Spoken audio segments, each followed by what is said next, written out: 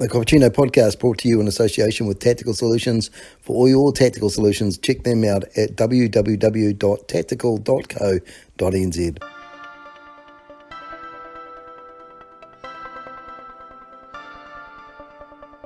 It's that time again, so grab yourself a cup of joe and get ready for the Cappuccino with Constable Brian.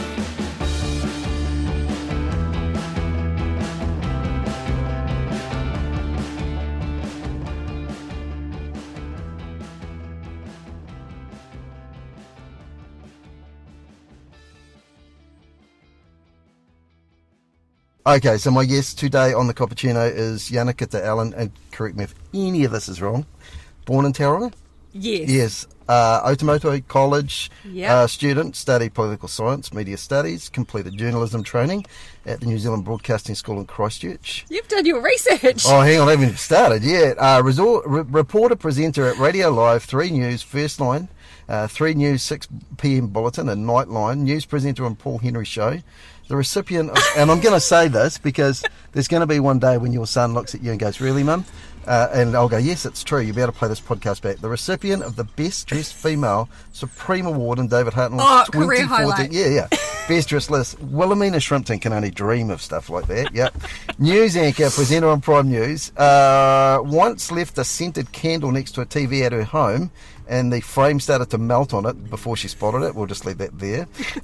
She's covered a multitude of events from the Scott Guy trial to the New Zealand Fashion Week. Right, I think the last one you did was Costco opening, and I've got to be honest, it's a little bit disappointing compared to Canada, but we won't go there. Possibly her 2 biggest roles, mum and wife, and she once said, ready for this, shock horror New Zealanders, "I love the All Blacks, but I was stoked when the All Blacks lost the Rugby World Cup semi-final to England." We'll get the background on that story later on. Yeah. Yes. I did say that. Yeah, I read that out to my brother. He's like, "What? Wasn't she in prison for treason?" I'm like, "Well, she's got a good excuse." So the speed round, dedicated to speed, the world's greatest Oh, police God. Hopefully movie. I've had enough coffee for this. Yeah, no, you'll be fine. You'll be rocking this easy, right? So, first one. Prince Harry's book, Spare. Is it a year, a nah, a maybe, or I'll get it out from the library in 6 months' time? Yeah. It's there a you year. go. Yeah, there you I'm go. interested. Yeah, okay, cool. Chocoholic. Used to be a Snickers bar. Is it still a Snickers bar, or have you moved on? I love Snickers. It's my favourite chocolate bar. There you go. Boom, done.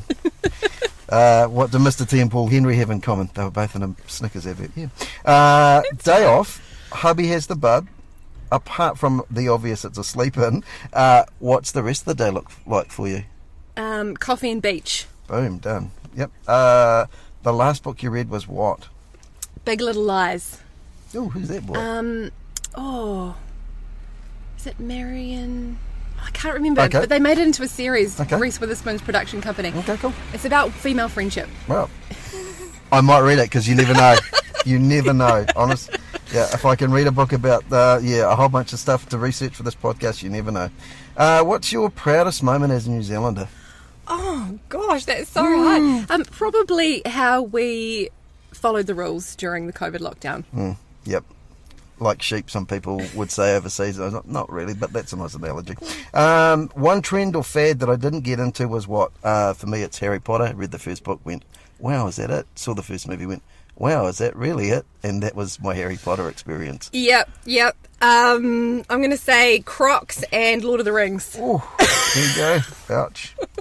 There you go. That's somebody who made the fashion list for David Hartnell as well. So, COVID question. How did you survive? Because you had a little bit of a torrid time, didn't you? You had your tonsils taken out during that time. You've got a toddler. You've got a whole bunch of stuff going on. I'm guessing you would have been an essential worker because of your role, as well as your husband as well. So how did you guys survive? How did you keep your sanity? It was tough. Eden was 5 months old when the first lockdown hit. Yep. So he was sort of learning to crawl in the first COVID lockdown. That was probably quite good for him because he spent the whole time on the floor at home with his parents. Yep.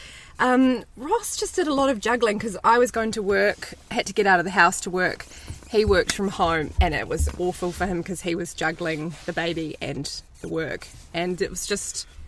yeah, it was just bad. Nice. Probably worse for him than for me. Yeah, oh well played that man. Well done, yeah.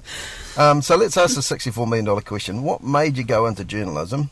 And what was the attraction? Did you like, when I spoke to Sasha McNeil, the connection there, obviously, because her dad, Bob's a super legend. But what was your sort of the attraction to journalism?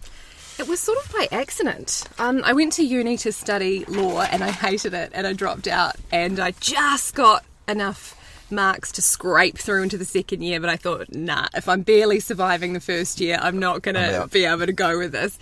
And then I was friends with Sam Hayes and she did a journalism paper at uni and she got me in for work experience at TV3 and then I thought, this is so fun, and then I went and got an extra journalism qualification on top of that with the aim to come back into news.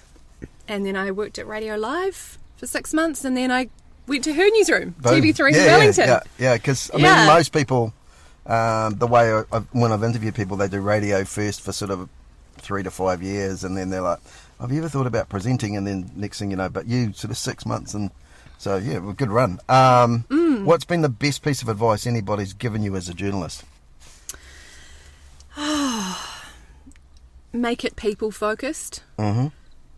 We have to start with the facts, but then we move pretty fast to the effect on people and think about them and put them foremost. Mm-hmm. Mm-hmm. Now, your name, I know from researching this interview here, has always been a source of mispronunciation, mirth, with somebody even once calling you Fiona. Is that true? Oh, yeah. I've had somebody tweeted me once and they said, is your name Janica Terellen, or is your name Yanni Cutterellen, or is your name Yannicka Ter Ellen? But yeah, it's Yannicka Ter Ellen, or Janica, Jankier, Janika, all of it. Perfect. Fiona. Right. Yeah, so there you go. So you've answered one of my questions, Fiona. It doesn't even sound the same. Yeah, it's just like, I might get Jenny, but yeah, anyway. So what's the origins of your name? Because I know that there are lots of people go, Yannicka Ter Ellen, she's got to be like South African. Yeah, it's a Dutch name. Yep. But I'm only 1/4 Dutch. There you go. My grandfather was Dutch. That's where the surname comes from, Terellen. And then my parents just liked the Dutch name and gave it to me. Boom, good thing you weren't named Johan Cruyff. But I was born, I'm Kiwi. There you go, Yeah. So I'm going to ask you this because I've got a few friends that are Dutch. Poffertjoms, do you rate them or not? Don't tell me you've never had them. Oh, I only know stroopwafel. Yeah. I don't know this Poffertjom. No, you have to try them. What is it? It's like a coronary heart attack in every mouthful. Oh my God. It's like a buttered fill waffle if I've got it right, but my God, they're to die for. But you have one mouthful of it, it's like, oh, I can feel my arteries hardening up. Oh, that sounds good. I'm going to get one. Yeah. So you've been on TV, New Zealand's TV screens for a wee while now. What's been your most wow, I can't believe you've said that about me moment? And how did you cope with it? Like, when I spoke to Renee Wright, she was getting people writing and going, gee whiz, you've let yourself go a little bit. And she was like, actually, I'm pregnant, and they've changed the angle the way the weather is presented. So that's why I'm looking maybe a couple of kgs heavier. But thanks, I actually haven't gained any weight. What's been your worst sort of, I'm not going to say sledge because that's a sporting term, but, you know, you guys are constantly sort of a focus for sort of the...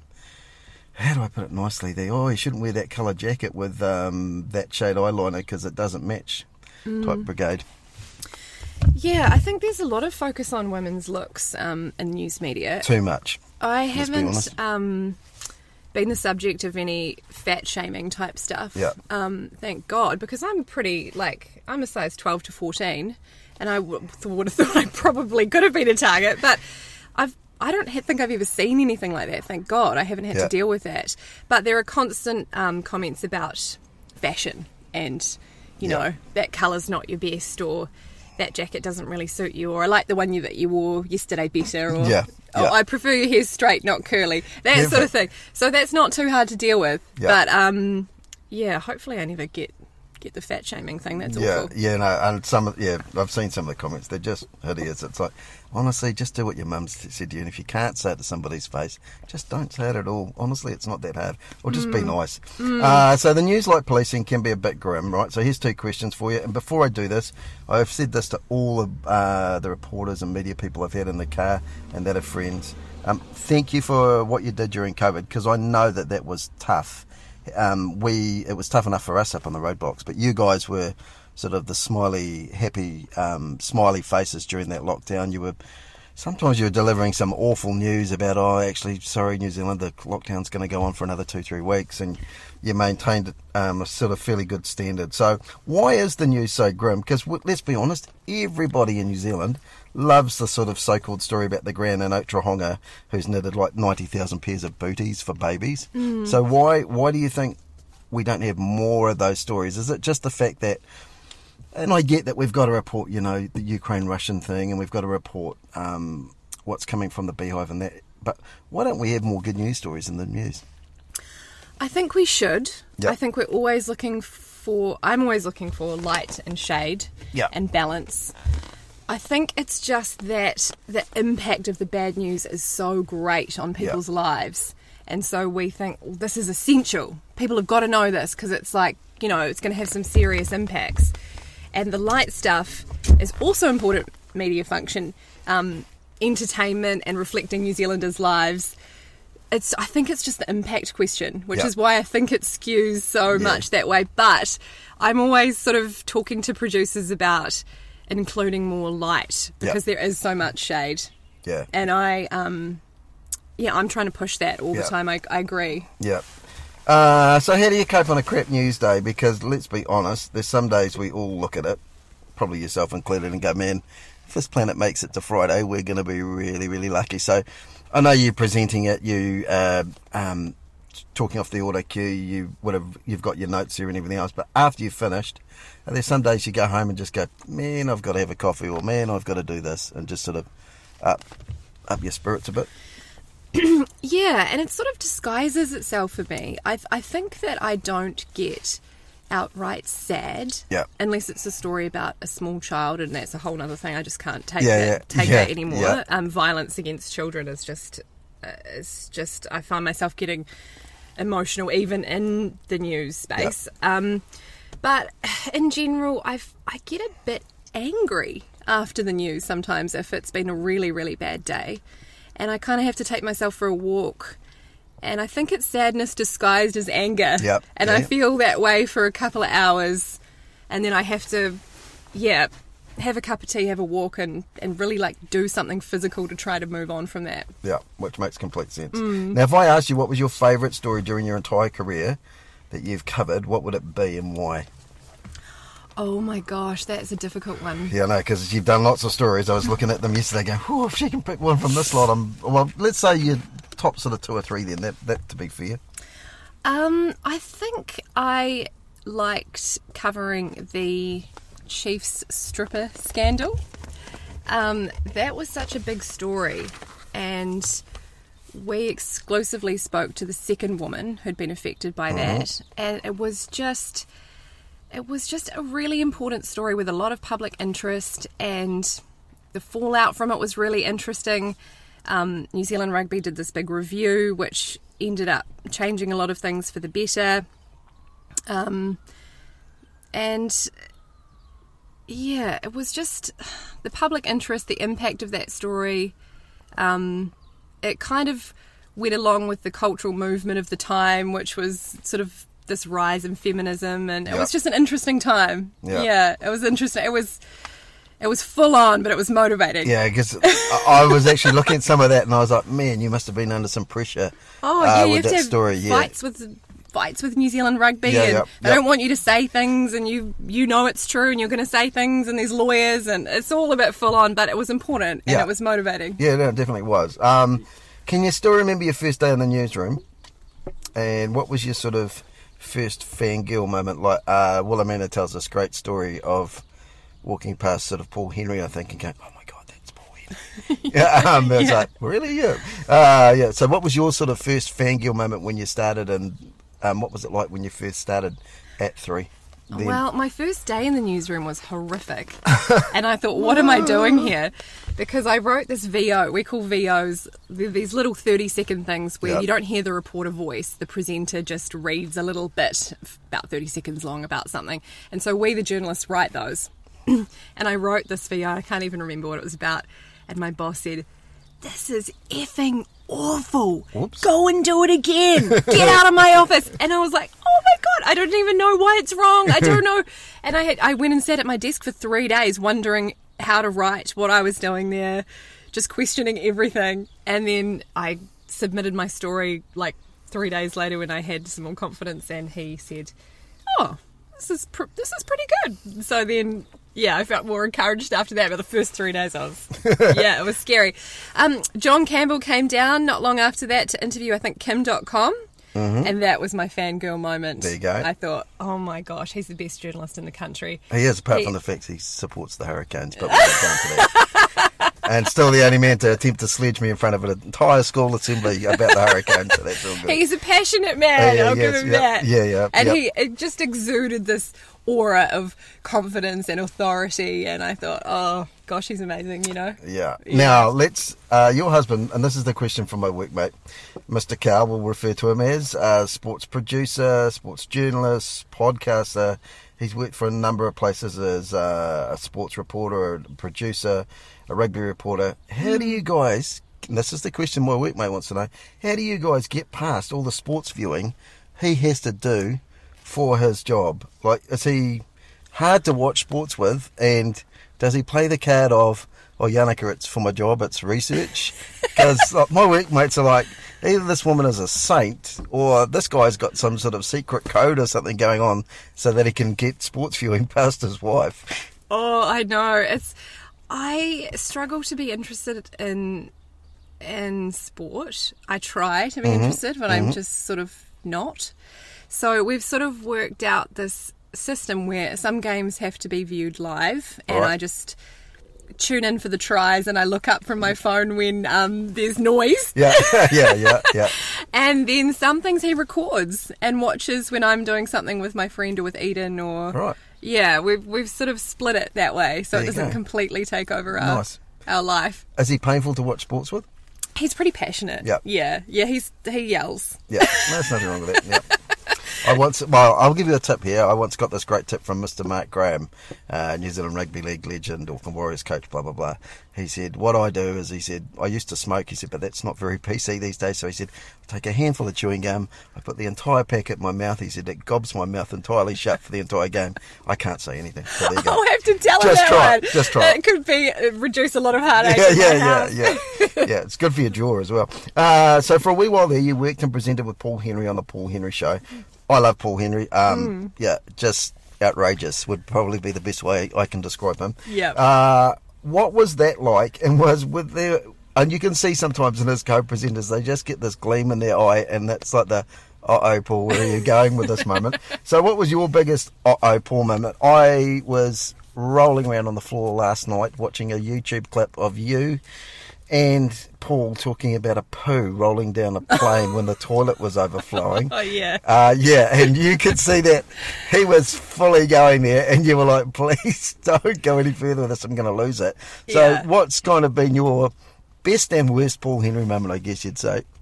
Well, his recipe for TV was to not tell me what he was going to say. Yeah. So that was kind of scary because I was 27 when I got that job. And I didn't know anything, you know. Yep. And I was like, what is he going to hit me with today? Yep. The worst one, I'll start with the worst one, was probably when he'd been laughing the whole news bulletin, but you can't see that because I'm just doing the thing. And I was just getting closer and closer to laughing, you know, throughout the whole bulletin, and then I finally cracked and I laughed, and it was a serious story. And we got so many complaints, and my boss said the next day, look, I'm not going to tell you off. I know it wasn't your fault. I just called you in here to acknowledge the situation, and have a good day. See you next week. Because there was nothing anybody could do. No. There's nothing I could do. He knew that there was no way to control yourself. There was a lot of best moments. I just loved chatting with him. We never agreed about anything. Which is great. But we always had that fun and respect underpinning everything.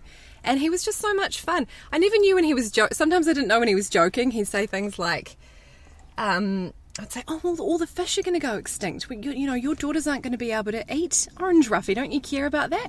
And he'd be like, no, they can eat something else. And I thought, is he joking? Right. You know? And then he'd just like stare at me for ages, and then he'd just piss himself laughing. He just used to wind me up and love it. And We still have a good relationship. I still see him probably once or twice a year. We have a coffee and catch up and chew the fat. And yeah, it was fun. It was fun, and I learnt a lot from him. Now, just on the off chance he's listening, I'm going to ask this question. Because while I was researching this, I was watching you and him talk about Chris Pine, the actor from Star Trek and Wonder Woman and a couple of other movies. He got caught drink driving when he was in New Zealand, and he actually turned up at the Ashburton court. Now, you, in your wisdom, made a bet with Paul Henry for $25 that he would actually turn up at the court.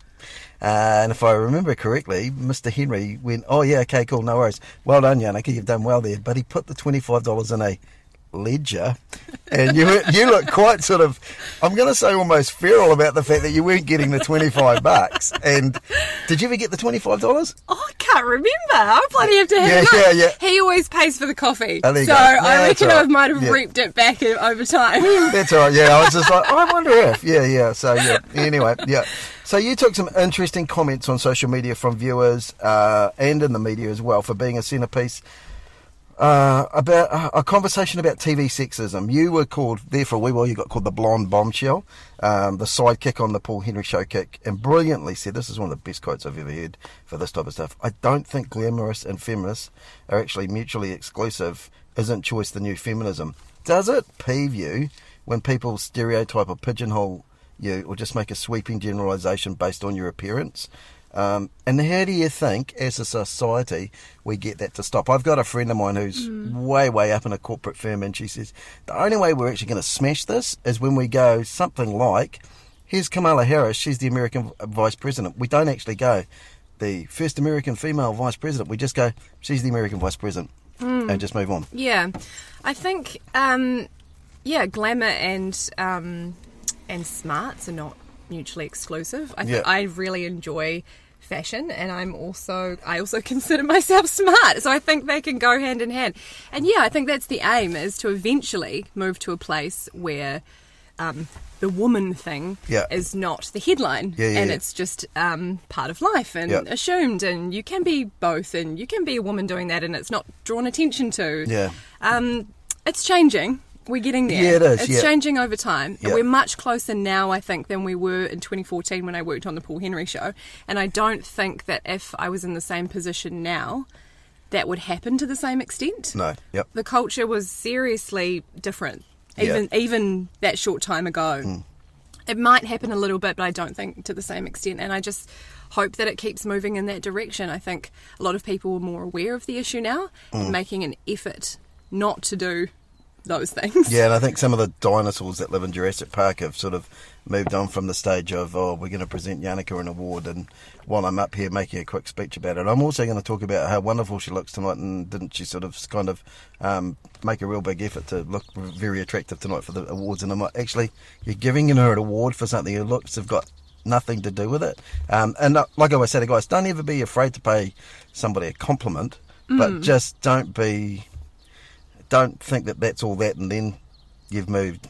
You know, you actually need to pay the compliment and then appreciate the person for who they are as well. Because you and I both know, but probably we've both been to events or seen things, and it's almost cringeworthy, some of the comments people make. But like you say, I think it is getting better.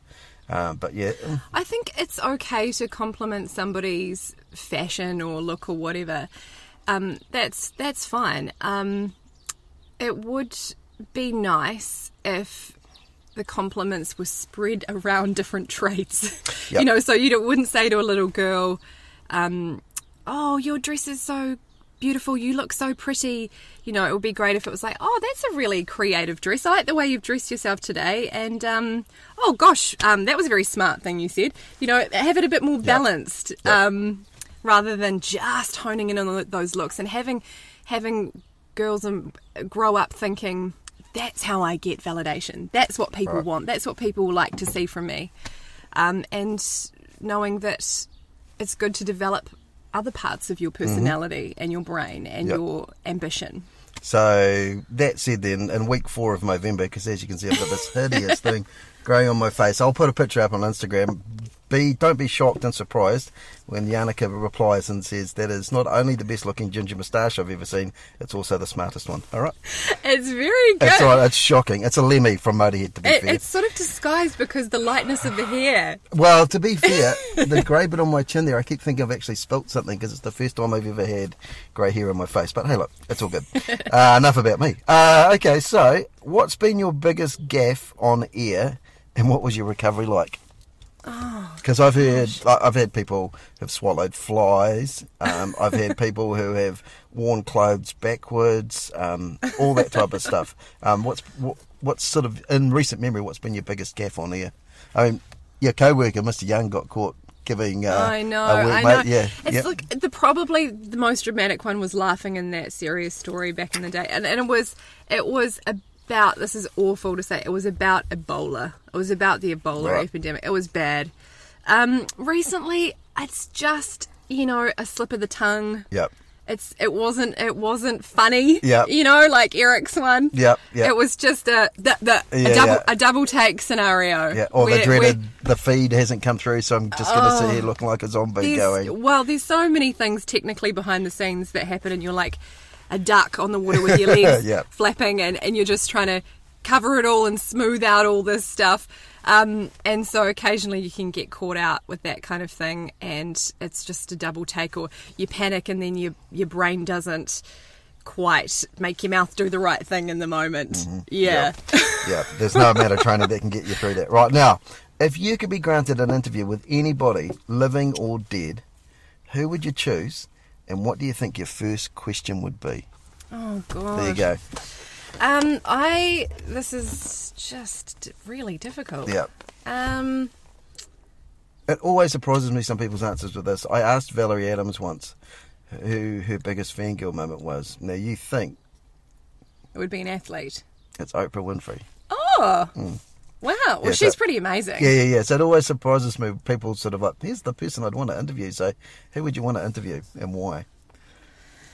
Oh, maybe just at the moment, Prince Harry. Mm-hmm. And, look, have you recovered with your view of your family? How do you view them now? What did it feel like growing up as the spare? Mm-hmm. I'm quite interested in all that at the moment. Mm-hmm. I think it would change every week because I'm always interested in the thing that's happening at the moment. Yep, there's nothing wrong with that. Yep. I love Jamie Oliver. Yep. I'd probably ask him what his favourite all-time recipe was or something like that. There you go. That's easy. Hey, look, and everybody will go, oh, yeah, okay, cool, no worries. And, of course, you know what the second question is going to be. Can you show me how to make it? Yeah. What do you think about conspiracy theories? I asked all my friends in the media this, right? And so we're talking JFK, the moon landings. Let's talk the old ones because otherwise it would just open a can of worms up for everybody. Yep. So let's talk the ones pre-sort of 1970, so we're all safe. Yep. Is there any you go, at? Yes, because we're always questioning everything, but then once you look at verified sources and cross-reference those, you realise there's nothing to it. But we've always got an open mind. Yeah. Surely, look into stuff. But so what's the one that makes you scratch your head the most?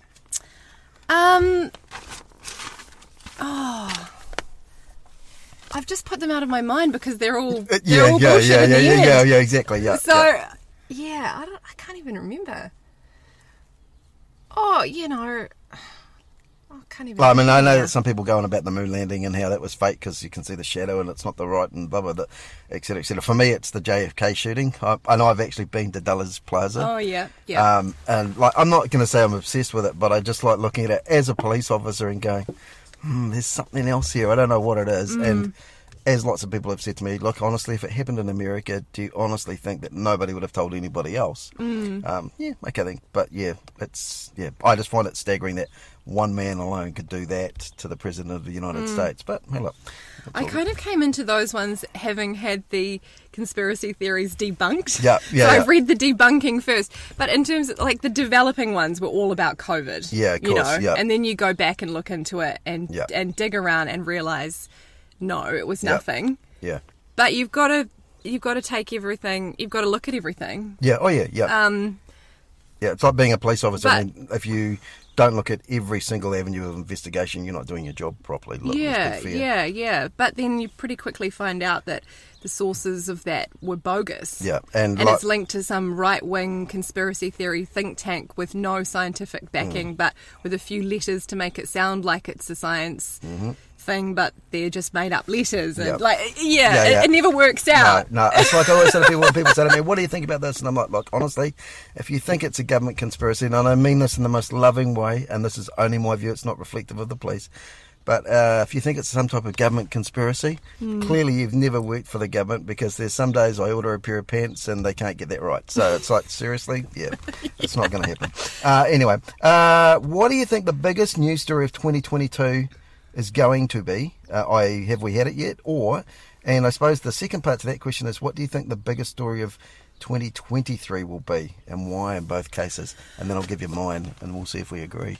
I think 2022 started out with COVID, but now it's probably the cost of living crisis. And that is probably going to carry over to the biggest story of next year, which will be the election and how the cost of living crisis and other issues will affect the election. Okay, for me, 2022, it's the Queen. Oh, yep. And I think for 2023, is Donald Trump going to run again? Oh, yeah. Those are also... I should have said those. Those are also massive ones. Yeah. Honestly, I watch you on local news, but I watch the Canadian and the American news, and it's fascinating to see sometimes some of the stories that we don't get, as well as some of the stories that we do get, and it's quite interesting. If I made you the world's news producer for the entire media world, what's the one story, event or cause that you would give more coverage to, and why? No pressure. I think what's happening in Iran at the moment. Yep. It's got a little bit of media coverage here, but I mean that's pretty major. That they might overthrow the whole government because they're so disillusioned with the way that things are happening there and the lack of rights for women and girls and the regression that's happening there. It's difficult with those international stories. We've got a lot of rights deals with Western news producers. So ITV and CBS and BBC. And because we can't afford to buy the rights for everything, we end up with this Western skewed view. Yeah. And I agree, having a few holes when it comes to international news. But then again, likewise, I mean, if you talk to some people in America and say to them, oh, have you heard about the guy who's just sort of, run around Australia? No idea. So I mean, it's 50-50. We just can't cram everything no, into you the bulletin either. There's also just the space and time constraint. Exactly. So investigative journalism has seen a bit of a decline in recent years, but seems to be making a bit of a comeback thanks to Mr. Gower, amongst others. Is it the fact that it just costs so much, it takes so much time? Why do you think we sort of dropped the ball there for a wee while? Because, I mean, you spoke before about doing your chief's investigation, and I know that took you a lot of time and you did an awful lot of stories and everything else. Is it just the time? Is it the pressure? Is it the cost? Or is it sort of E, F and G, all of the above? It's the cost and the time, exactly. Yeah.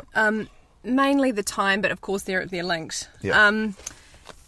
Newsrooms are under so much pressure to pump out content and service different bulletins, and the advertising model is getting more difficult to sustain. And the media is becoming more fragmented and people are going online and there's not as much money in the traditional advertising that we used to get. And that's what's led to it. And it's great that we've announced this new show and everyone's really excited about it. Paddy's new show. Paddy Gower Has Issues. And there's a lot of hope that we can keep it going now, because it's so important. And everyone at work is so passionate about having that space filled. But it's the advertising model and the cost and the time. So, if I was to say Jannika's favourite reporter worldwide is who? Who's the one that you look up to and go, man, I love John Campbell. There you go. Even Kiwi. Favourite presenter. So we've done the reporter. Favourite presenter. I love Sam Hayes. There you go. I'm friends with her, so I'm a little bit biased. Yeah, a little but, bit. Yep. She's smooth, cool, Okay. calm, collected. Now, apart from obviously your media sources that you do, like I know lots of people who are in the media industry, and they go, when I wake up, I always read the Huffington Post, or I always read the New York Times or anything else. Is there anything like that you follow that sort of your, I'm not going to say your go-to, but your sort of like media guilty pleasure? I read everything. The Guardian, Daily Mail, a New Zealand spin-off. Yeah. I just try to look at all the main sites. There you go. Yeah, I like them all. Nothing wrong with that. Now, with Gen Z and Zoomers having more of a shorter attention span, but being more marketable as a generation and being a bit more social media savvy, as the 51-year-old in the car says, how do we stop the news becoming trivial? Like, a volcano explodes in Argentina, but now sports. Yesterday, perfect example. We have the missile being flown over Japan by Korea, and everybody sort of goes, oh yeah, okay, cool, they've done that before, just moves on. This generation doesn't seem to be quite as interested, and I read a book years ago by Arthur C. Clarke, who amongst other sort of claims to fame, dare I say it, was one of the founders of the modern day satellite, and he said what's going to happen in communications is when satellite communication starts, we're actually going to lose censorship and people are going to actually become immune to things. So how do we I'm not going to say make them care about the news, but how do we actually make them see, oh my God, this has gone on and this has affected people? It's a real challenge. I hear a lot of the Gen Z saying, Pixar, it didn't happen, if it's not on TikTok, it's not real. It's just, really? Yeah. It's a challenge, and I think we need to move news where the people are, and that is probably Instagram and TikTok now. Yeah. And so we need to make shorter news, bite-sized things, little videos with the writing on it to make them understand it, and hopefully, get interested enough in that issue from seeing that short video that they'll want to go and find out more and why it matters. But I think we've just got to start with where they are, the mediums that they're on, make it happen there, and hopefully drag them into exploring it a little bit deeper. Yeah, because when I think about some of the incidences that happened in my childhood, and you probably won't be able to remember any of them, so fair play to you. Tiananmen Square, oh yes, the space shuttle blowing up, and straight away I'm thinking people would just be straight onto Twitter and saying, oh, that happened because of this. And I mean, we all know there's conspiracy theories and people who are interested in causing chaos, I guess. But I just kind of think that sometimes people would actually go, oh, well, not to worry, and that would be it. So, yeah. All right. Yeah, it's definitely more difficult now to cut through and to make people realise why it's important and to make people believe it, because there's so much disinformation around now because of social media. Yeah. It's really difficult. Yeah. And everyone in our newsroom just keeps fighting that every day and trying to cut through it. But I do think we need to move more onto the social media platforms where the younger people are.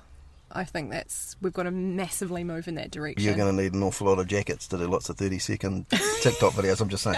Right, yeah. There'll be somebody standing behind you permanently with a set of coolers as you go on to the next one. Right, okay. So with the arrival of social media's had to change an awful lot, like we've just spoken about, in a very, very short time.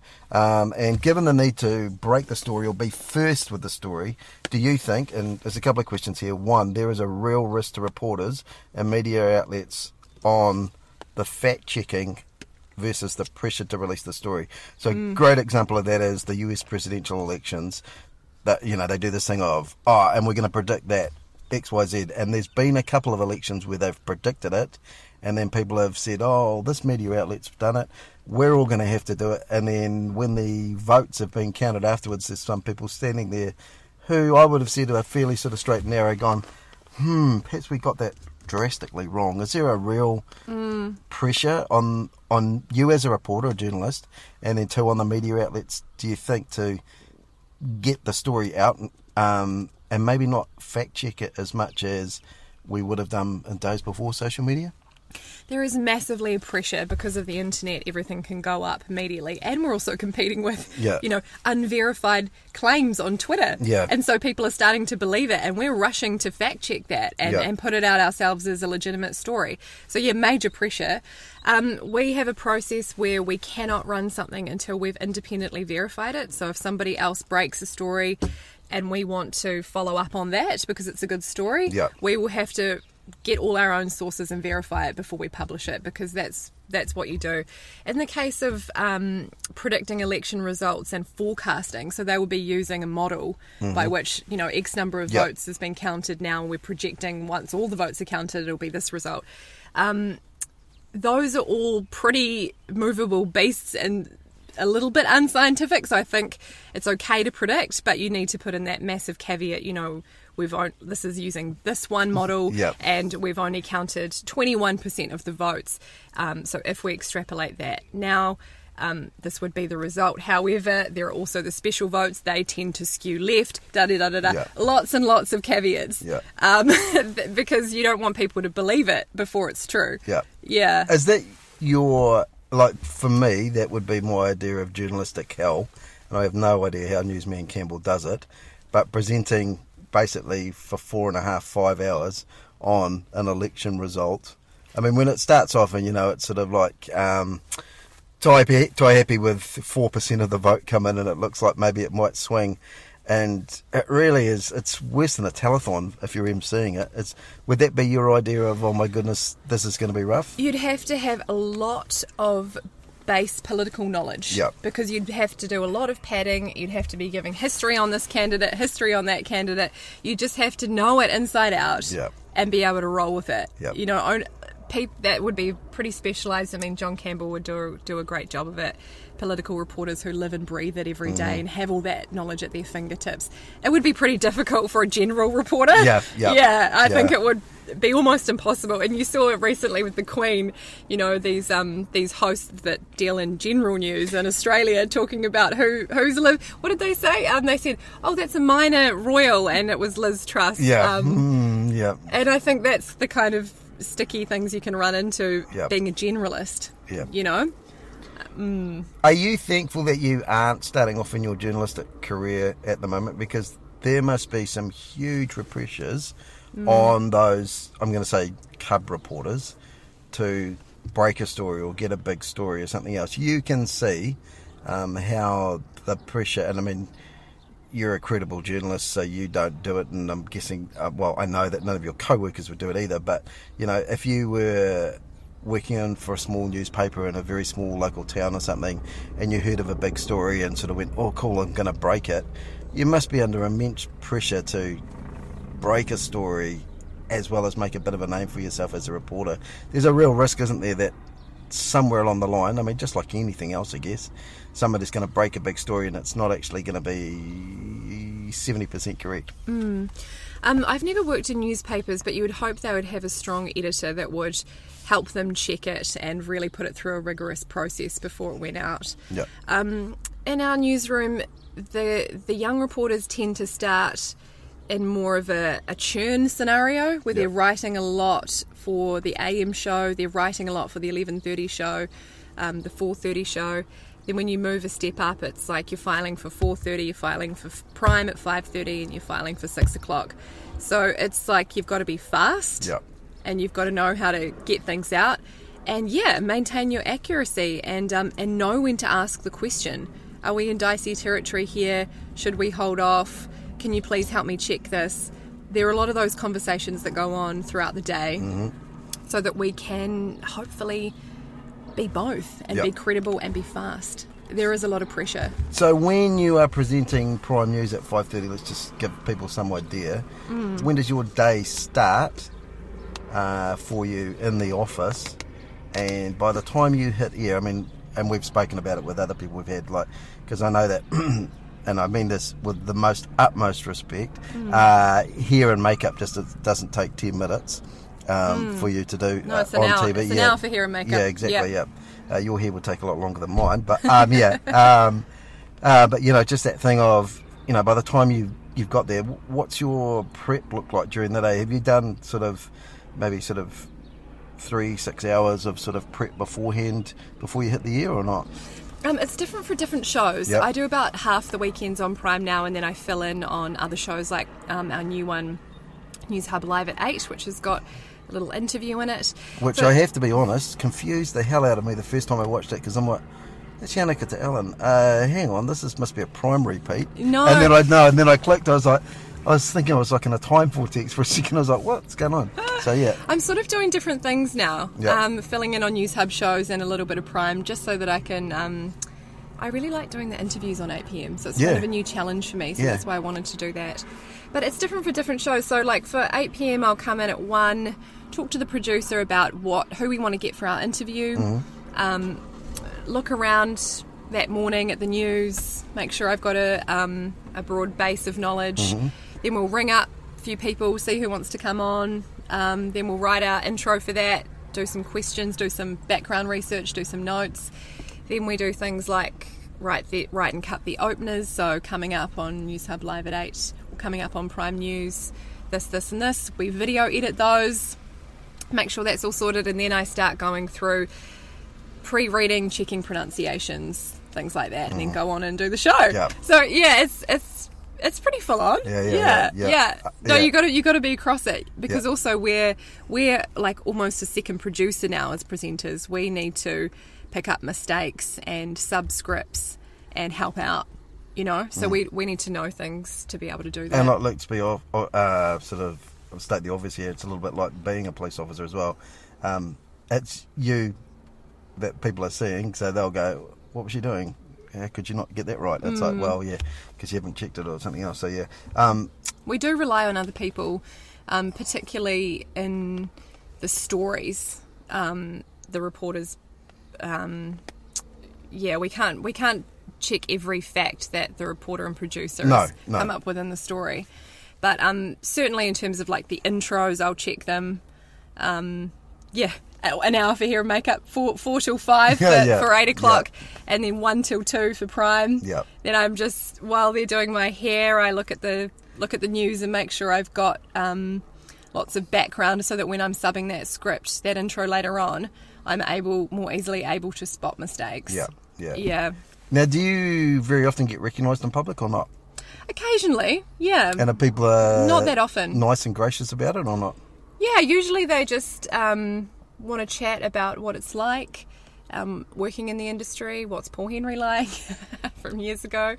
Do I buy my own clothes, or do I get them provided to me?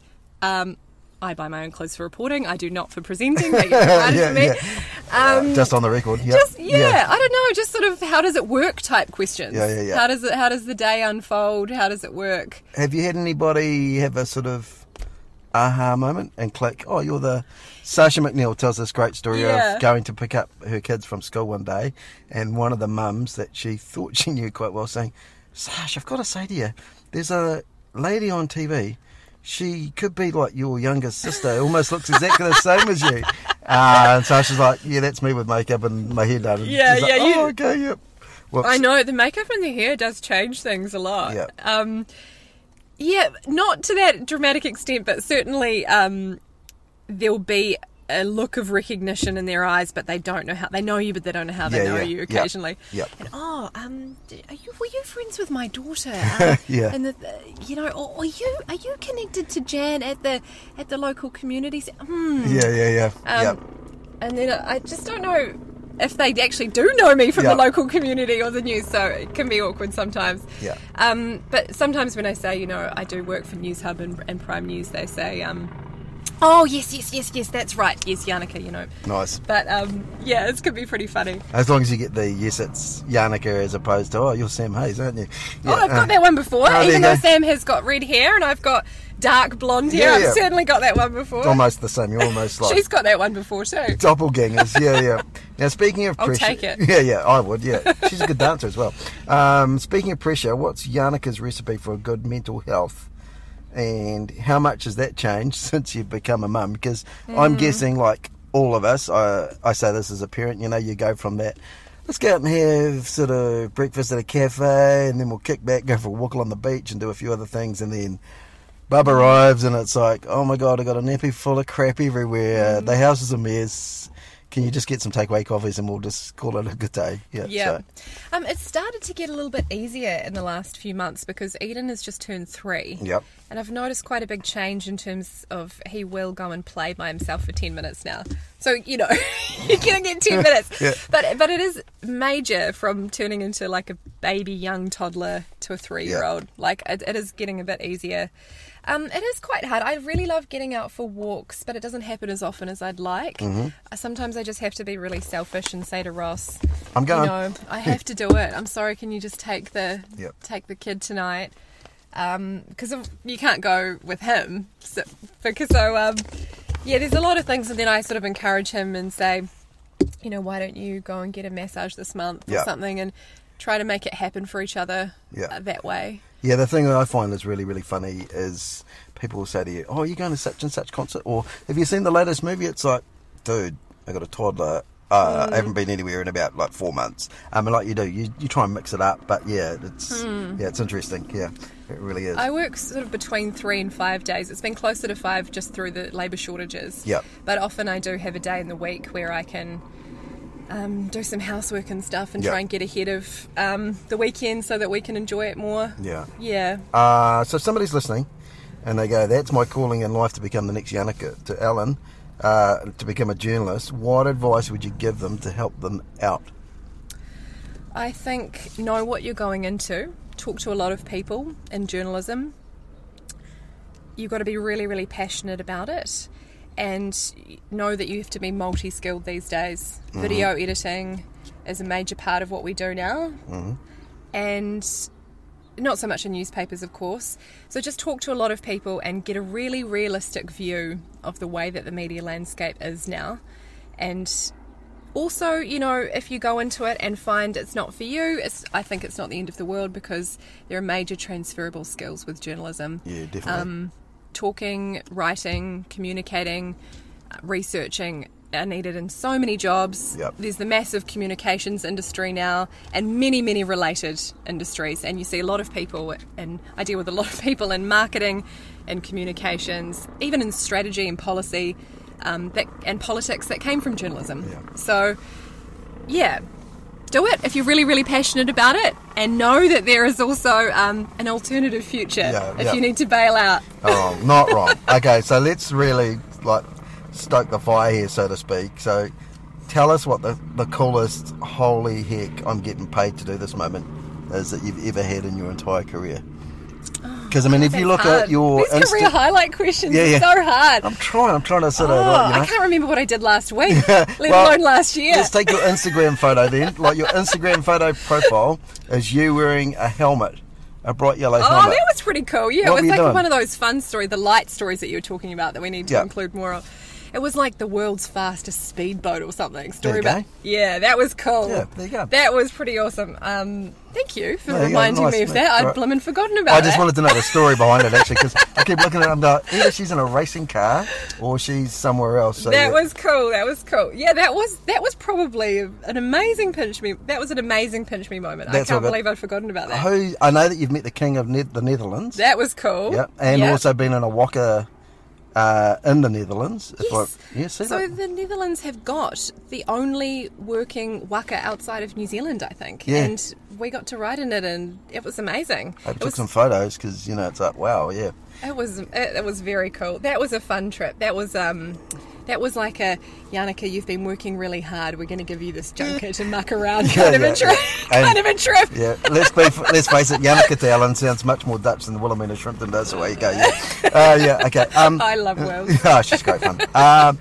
Who's the most famous person that you've ever met? Inside or outside the job? And I know that fame is all relative because, some people meet somebody and go, oh, yeah, okay, cool. I didn't even realise they were famous. But who's been sort of the one that you've met and gone, oh, they were really not what I expected and the real deal, so to speak? Gosh. And John Campbell does not count. Yeah, it's all media people. Yeah, there's nothing it's wrong really with that. all media people. Yep. Does Hilary Barry count? I love You Hilary can have Barry. Hilary Barry, yep, that's all good. Yeah. That's all probably her. She's amazing though. I'm never let down by media people because they're my people. Yeah. And I know what drives them and I know what they're like, and yeah, it's never a letdown because we've got so much in common. Yep. You know? Yeah. Now, if today's Yannicka met the 16-year-old Yannicka, what would she say to her? And would that 16-year-old Yannicka listen? Oh, I wouldn't have listened to anything anyone ever told me at 16 years old. I was a little shit at 16 years old. So what I would gave you my say parents so much grief. What would you say to that 16-year-old apart from behave? Yeah, I guess once you get through the behave scenario,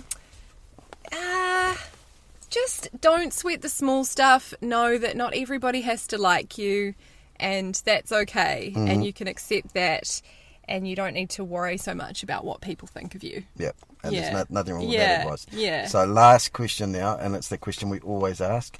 If you've listened to some of the other podcasts, you know what's coming. So it's your day of reckoning. You're lying in the casket.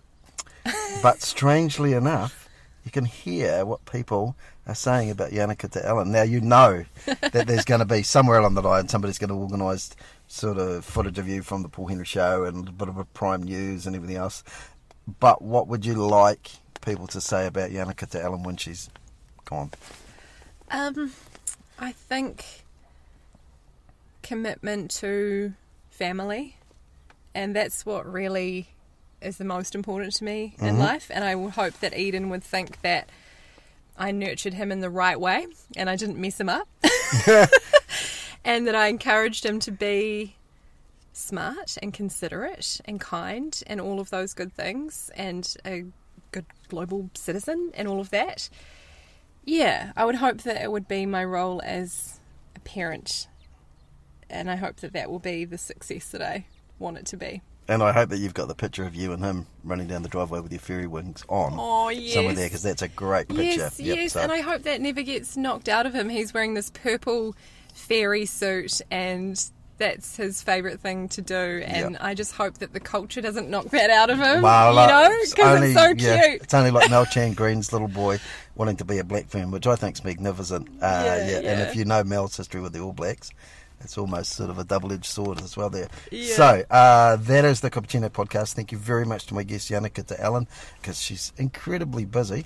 And, so we will catch you next time on the podcast. Thank you. Thank you for having me. That was fun. Done. Thanks for listening. But please do Constable Brian and I a favour and be sure to subscribe so you don't miss out on the next Cappuccino Podcast. Real people, real stories.